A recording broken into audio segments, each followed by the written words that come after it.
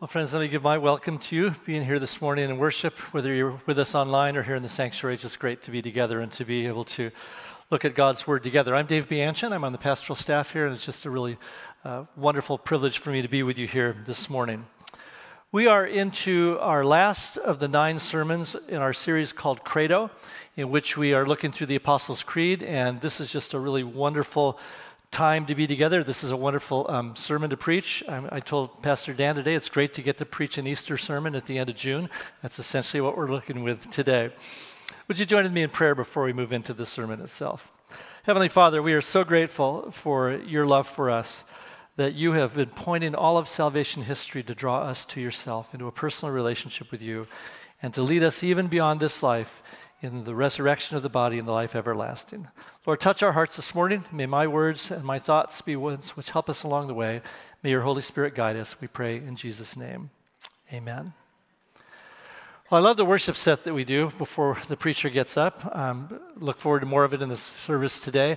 I have always just loved music. Music's been a part of my life from a very small age. My mother was a piano teacher for many, many years, finally gave it up at the early age of 94. So I've been part of music all the way through. And one of the things I love about music is the dynamic of it that not only works with lyrics, such as we sang this morning, but also just the music itself, because music is in many ways really the language of the heart. And the music that we listen to and the music that we sing can grip us in such a way that it leads our hearts into wonderful new places. There's a musical term called crescendo. And a crescendo is something which takes the music and builds it toward an excitement and a climax and sometimes a volume. And you know the feeling, don't you? Just a great song that builds up and ends well. It just lifts you up, lifts you to some new and wonderful things. This sermon today, this particular text, this part of the Apostles' Creed, I believe in the life everlasting, the resurrection of the body and the life everlasting. This is the crescendo of the Creed. And it's a crescendo in a couple ways. In one way, it's a crescendo for us because it reminds us that we will live with Jesus in heaven as we live in a relationship with him today. But the other crescendo is that God has been working through this throughout history. All of salvation history is moved through the law and the prophets to the point where in the latter days, it says in Hebrews, God has sent us his Son. So it's a culmination for us of receiving everlasting life. It's a culmination of God's intention for us that he would be able to offer that to us. It's the center of salvation history. When I was a kid, I had all kinds of different imaginations of what heaven might look like. Perhaps you did as well. And I find as I get closer and closer to that age, I find a few more things I'm thinking about, with that as I get older. But there were a couple things about my musings as a child that were noteworthy to me. They were good and they were bad. What was good was that I had an expectation that there was a life coming and that life might be available to me, though as a child I wasn't sure how that would happen. But the other was that God would bring us to himself and welcome us into his place. All of that was good. The bad side of my musings were that they only focused on a place. That was my frame of reference as a child. I was trying to imagine a place, whether it was a garden or a neighborhood or a city, and I was focused on what this place might be like apart from any other relational type of things. And I want to deal with that dynamic this morning, that heaven is a place because we will be resurrected into resurrection bodies. But heaven is most importantly a place where we culminate our relationship with God and live with God for eternity. Now, most of us have our own conceptions of heaven. Some of us think about it more than others. Some of us are too distracted by the lives that we live. Some of us are too comfortable, and we don't have a sense of expectation about what God might be doing for us later. Most visions of heaven, I think, are tailor-made to our own imaginations. And that's okay. God gave us the imaginations, but we want to move toward this faithfulness in the relationship of who God is. Every one of the major religions addresses the question of what happens when we die. And it's varied according to many places around the globe. Buddhists believe that there are 31 different planes of existence. This human life that we live in right now is one of those planes of existence. But don't believe that there's a literal heaven or hell. Hindus focus upon the issue of karma. You've heard that phrase. in which people are resurrected, or not resurrected, are reborn into new lives until they finally reach perfection or nirvana. The Muslim faith believes that there's a literal garden that those who have been good get to inhabit if they've been faithful to Allah and if they've done good things. Now, in the Christian faith, we've got some images in Scripture of what heaven might look like, but we focus first and foremost on being with Jesus and being in the presence of God. So whatever that might look like in our mind's eye, the most important thing is that we are going to be in a close, face-to-face, personal relationship with God. Now, the Bible speaks of resurrection in many different places, but I'd like to focus on a conversation that Jesus has with his good friend Martha. Now, let me give you the context for this. Jesus is a couple days away from a town called Bethany. And Bethany is where Mary and her sister Martha and their brother Lazarus live. And something happens to Lazarus along the way in which he becomes ill. And Jesus gets word that Lazarus is ill and that Lazarus is probably going to die. But rather than running right away, Jesus stays where he is and finally receives word that Lazarus has died. And only then do Jesus and his disciples make the trek to Bethany. And we pick up the scripture in chapter 11 of John's Gospel at verse 17. On his arrival, Jesus found that Lazarus had already been in the tomb for 4 days. Bethany was less than 2 miles from Jerusalem, and many Jews had come to Martha and Mary to comfort them over the loss of their brother. When Martha heard that Jesus was coming, she went out to meet him, but Mary stayed in the house. "Lord," Martha said to Jesus, "if you had been here, my brother would not have died. But even now I know that God will give you whatever you ask." Jesus said to her, "Your brother will rise again." Martha answered, "I know he'll rise again at the resurrection at the last day."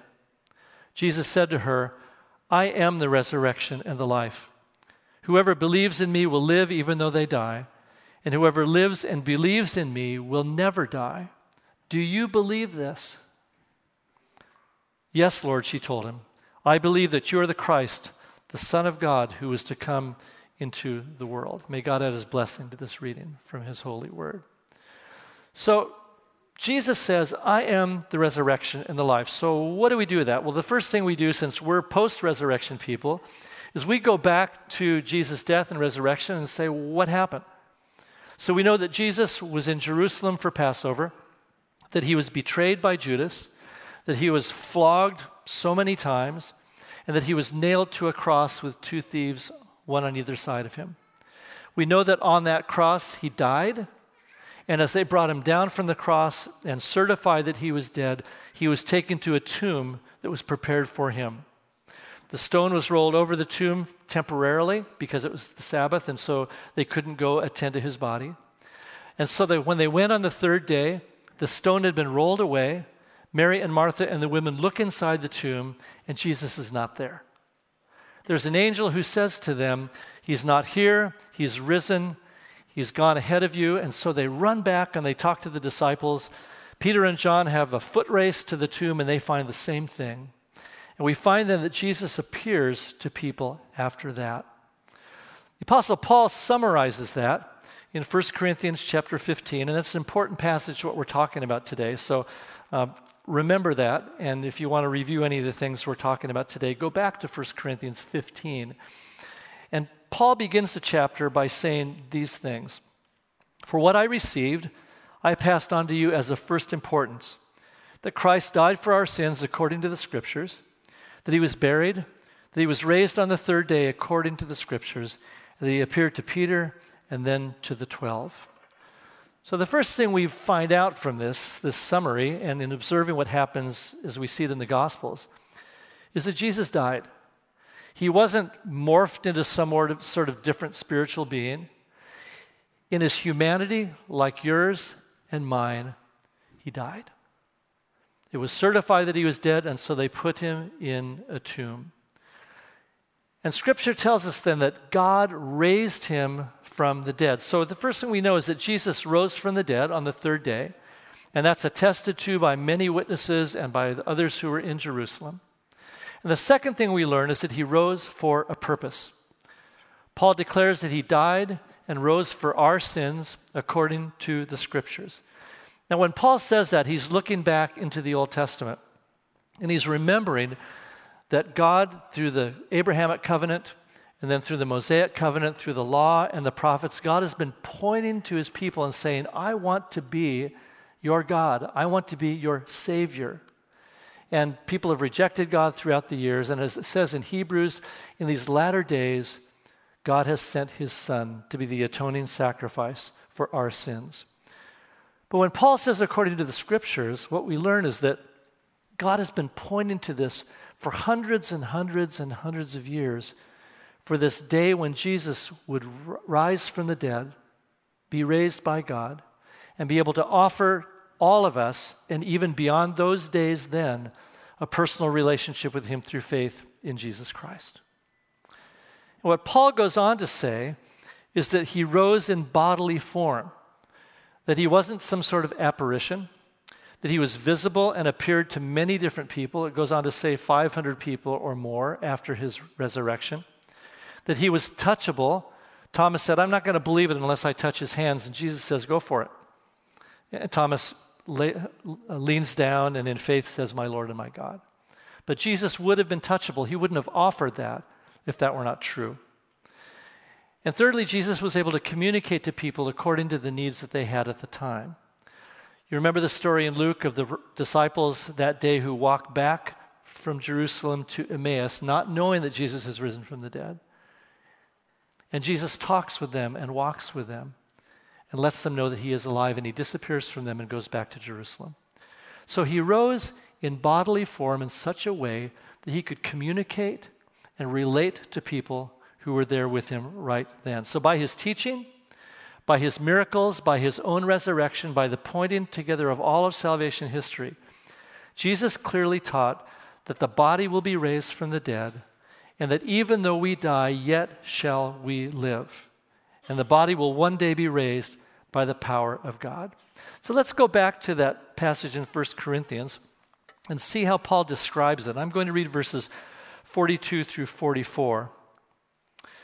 Paul writes, so it will be with the resurrection of the dead.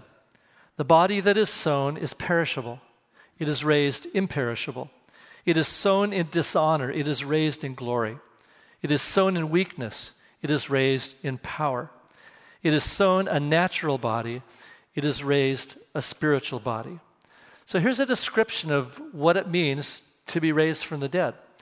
That our bodies, which are perishable now, will be imperishable. They'll be eternal. I don't know about you, but the older I get, and I'm getting there, I miss my knees, I miss my eyes, I miss all these things. They're disappearing from my health as I get older. Our new bodies won't be like that. They'll be eternal, imperishable. Spiritually, they'll be sinless instead of sinful. So we won't have to struggle with these thoughts and desires and practices and failures that we have had in this life. Our body will be glorified instead of dishonorable. It'll be powerful instead of weak or limited. It'll be spiritual rather than earthly. What a wonderful set of things that God has offered for us. That God is offering for us the opportunity through a relationship with Christ to be raised to eternal life. Paul says that our citizenship is in heaven, and from that we await a Savior, and God will actually transform us into these glorified bodies. So it's clear from this teaching that we're not going to be kind of subsumed in some sort of impersonal cloud, but we will be resurrected, recognizable people. We'll go a little bit more for that in just a moment. And we will go and we will meet the Lord. So it's relational. Jesus says, I am the resurrection and the life. And then he says, whoever believes in me, though they die, yet shall they live. So the immediate context here, I gave some information about some of the current world religions. Jesus would have been speaking to Greeks and Jews, or people who would have been familiar with both Greek and Jewish theology.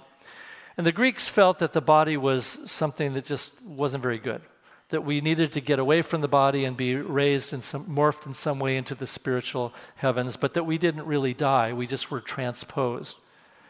The Jews believed that the resurrected body would be a literal body, that it would be the same body and that they would live then with God in a different sort of way. Although Jewish theology changed a little bit through the years, that's pretty much how it's set. The early Christians believed, as we've just looked at, that there is a death, there is a resurrection, and there's a glorification of our bodies. But the most important thing we remember is death will still happen, but life is connected to Him. Death is not the last word. And so life eternal is both in Christ, and it's with Christ, and it's also because of Christ. So we're not raised from the dead on the basis of being good people. We're sinful human beings. Some of us do better than others, but none of us is perfect. None of us can say that we've never sinned or never failed or never done a bad thing, and that's just honesty. It's not looking down on ourselves. But resurrection is based upon that relationship that Jesus declares to Martha, that He is the resurrection and the life. The best example of that for me through the years has been the thief on the cross. Remember, Jesus is crucified. There's a thief on his right, and there's another on his left. And one of those thieves derides Jesus. And just he's bad-mouthing him and things like this. And the other one says, don't you know who you're talking to? You're talking to the very Son of God. You're talking to the one who's died for us. And Jesus looks to this second thief and He says to him, today you will be with me in paradise. Now let me ask a question. Will that thief be in paradise because he's become a good person? Hard to tell. Will he be with Jesus in paradise because he's been able to go down and make restitution for the bad things he did? Remember, he wasn't on the cross for doing something minor. He had done horrible things to somebody at some time. And so we can say that that thief is, in fact, still a bad person, but he has hitched his wagon to the Savior. He has said, I believe in you, Jesus. And Jesus says, because of that, not because of your goodness, you will be with me today in paradise. So what will heaven be like? Let me read a couple passages that give us a bit of a clue on some of this. The first is from John chapter 14. Jesus is talking to the disciples. He's just told them that He's going to die in Jerusalem, and they are just beside themselves. They are so unsettled, the idea that Jesus would leave them, would go to be crucified. And Jesus says to them, don't let your hearts be troubled. Trust in God. Trust also in me. In my Father's house are many rooms. If it were not so, I would have told you. And I am going there to prepare a place for you.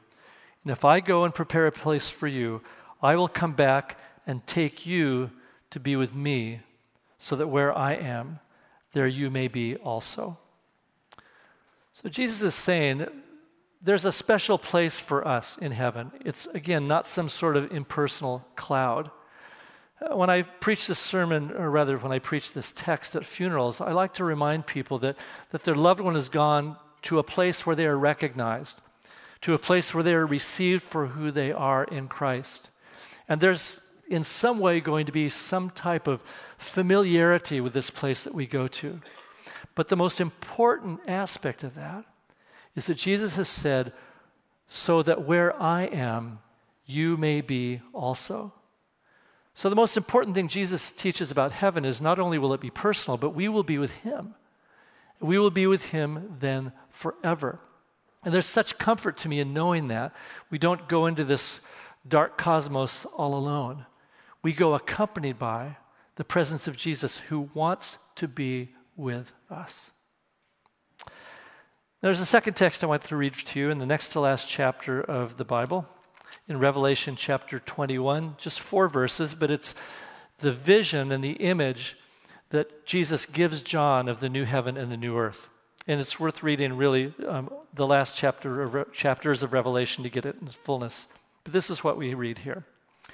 Then I saw a new heaven and a new earth. For the first heaven and the first earth had passed away, and there was no longer any sea. I saw the holy city, the new Jerusalem, coming down out of heaven from God, prepared as a bride beautifully dressed for her husband.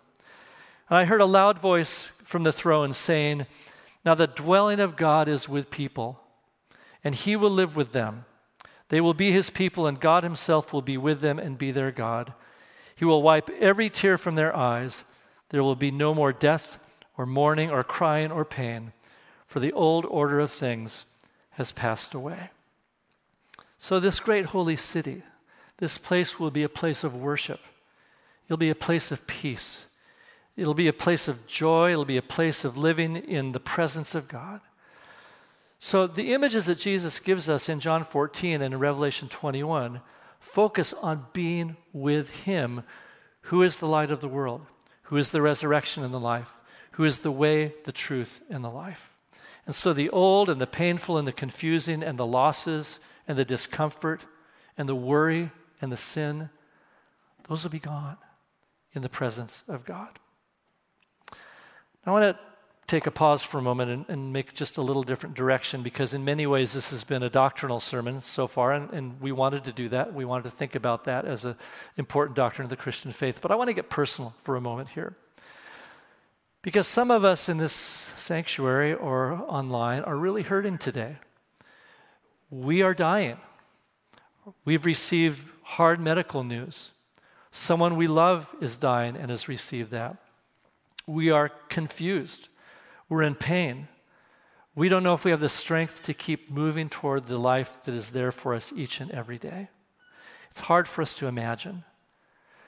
What I want to remind us is that we can imagine as far as we can go, but beyond our imagination is a God who embraces us. One of my favorite passages in Scripture, which is usually shared at weddings rather than in texts such as this, is in 1 Corinthians 13, where Paul says, "Now we see only a reflection as in a mirror. Then we shall see face to face. Now I know in part. Then I shall know fully, even as I am fully known." And now these three remain, faith, hope, and love. But the greatest of these is love. Think of the comfort of this, that when we can't see the way ahead, or at least not clearly, the God who loves us is surrounding us, and he's leading us forward in that. Because even though we see through a mirror dimly, God sees us clearly from heaven. The Holy Spirit sees us clearly as he reaches around to share with us.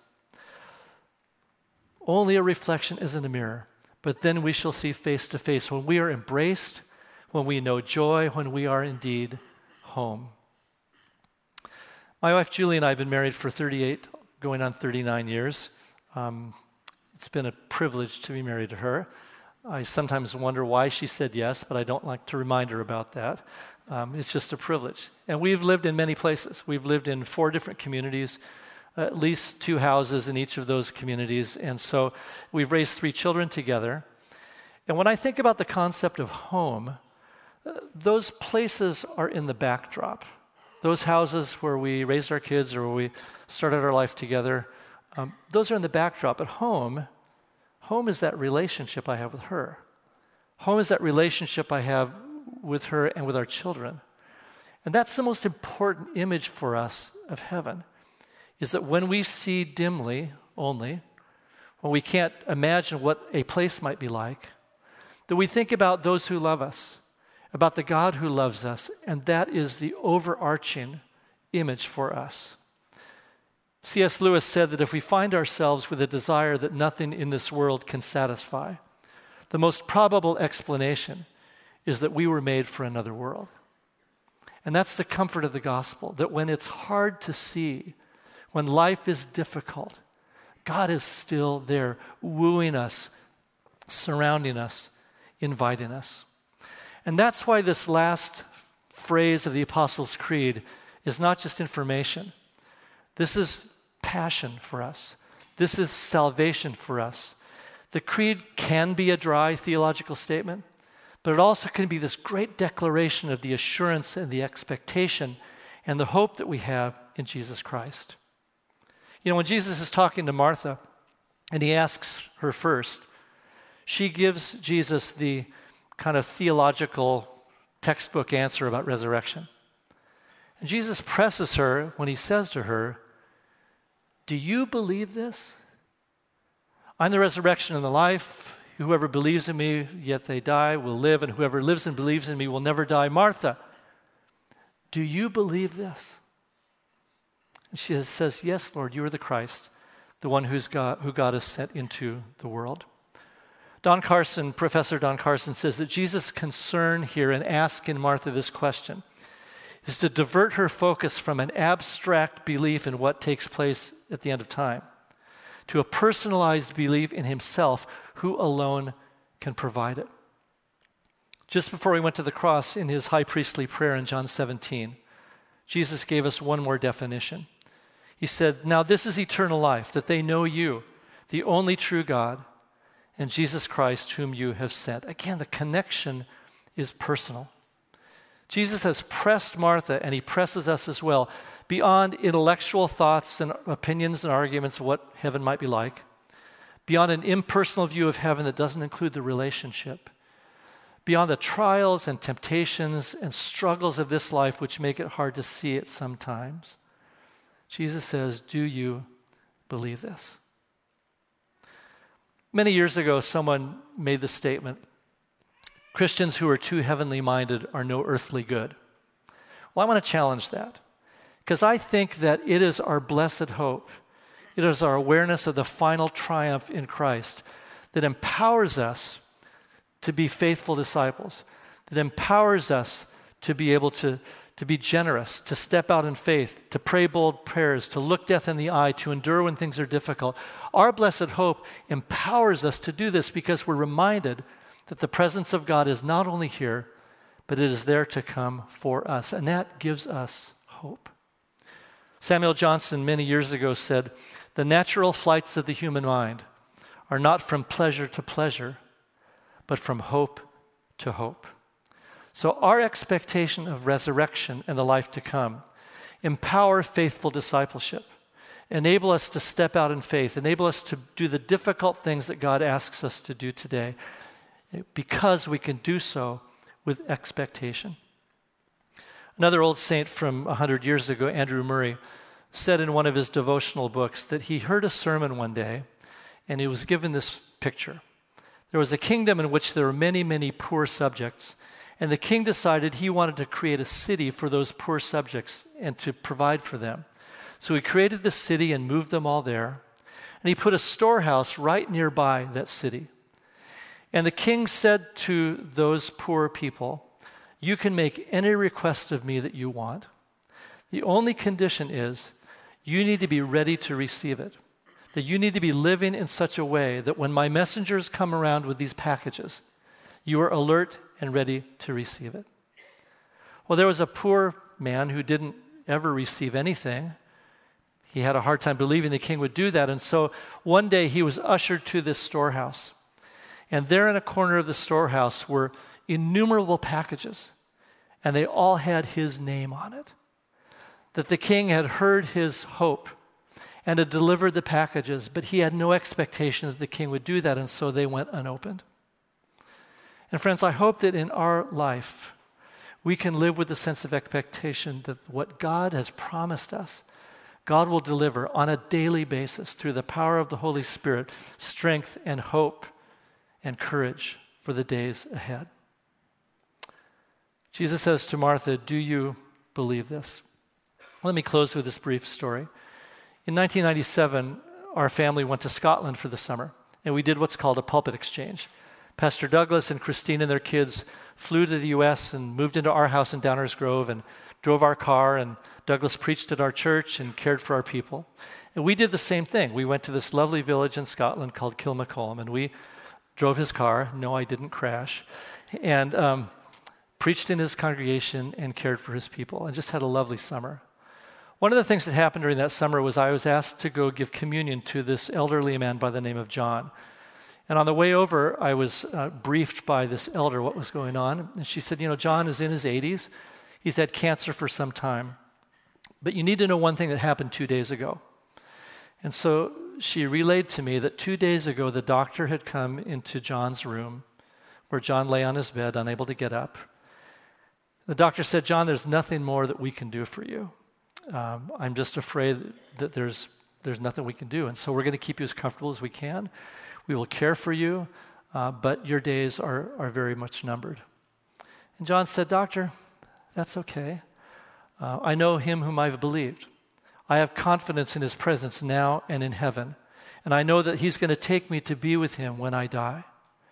And the doctor who was sitting next to the bed put his hand on John's arm and said, well, John, I hope that when I get to be your age, or if I'm in that situation, that I have the same hope and confidence that you do. And in this almost last burst of energy, John grabbed the doctor by the upper arm and pulled him close to himself and said, why not now? Why wait? Why not now? And that's what Jesus is pressing Martha to as well. When he says, do you believe this? He's saying, let's get beyond the theological. Come to me personally. Do you believe this? And friends, I hope that we can step into that space in Martha's or in John's and say, yes, Lord, you are the Christ. You are the one whom God has sent as the salvation of the world. Please pray with me. Heavenly Father, we are so grateful that you have worked through centuries and thousands of miles and even through the cosmos to draw us to yourself. And I pray, Lord, that you would open our hearts to you, that if we don't know you as Lord and Savior, Lord, that we will be able to, even this day, come to you as the resurrection and the life and say, yes, I believe. And for those of us who have known you for years, Lord, that you would renew our faith and enable us to serve you more faithfully. Lord, I especially pray today for those who are beaten up and burdened and have a hard time seeing that reflection as in a mirror, that you, Lord, would put your arms around them, that you would hold them close and remind them that for them, for their loved ones, you are the resurrection and the life. Thanks be to God. We pray in Jesus' name. Amen.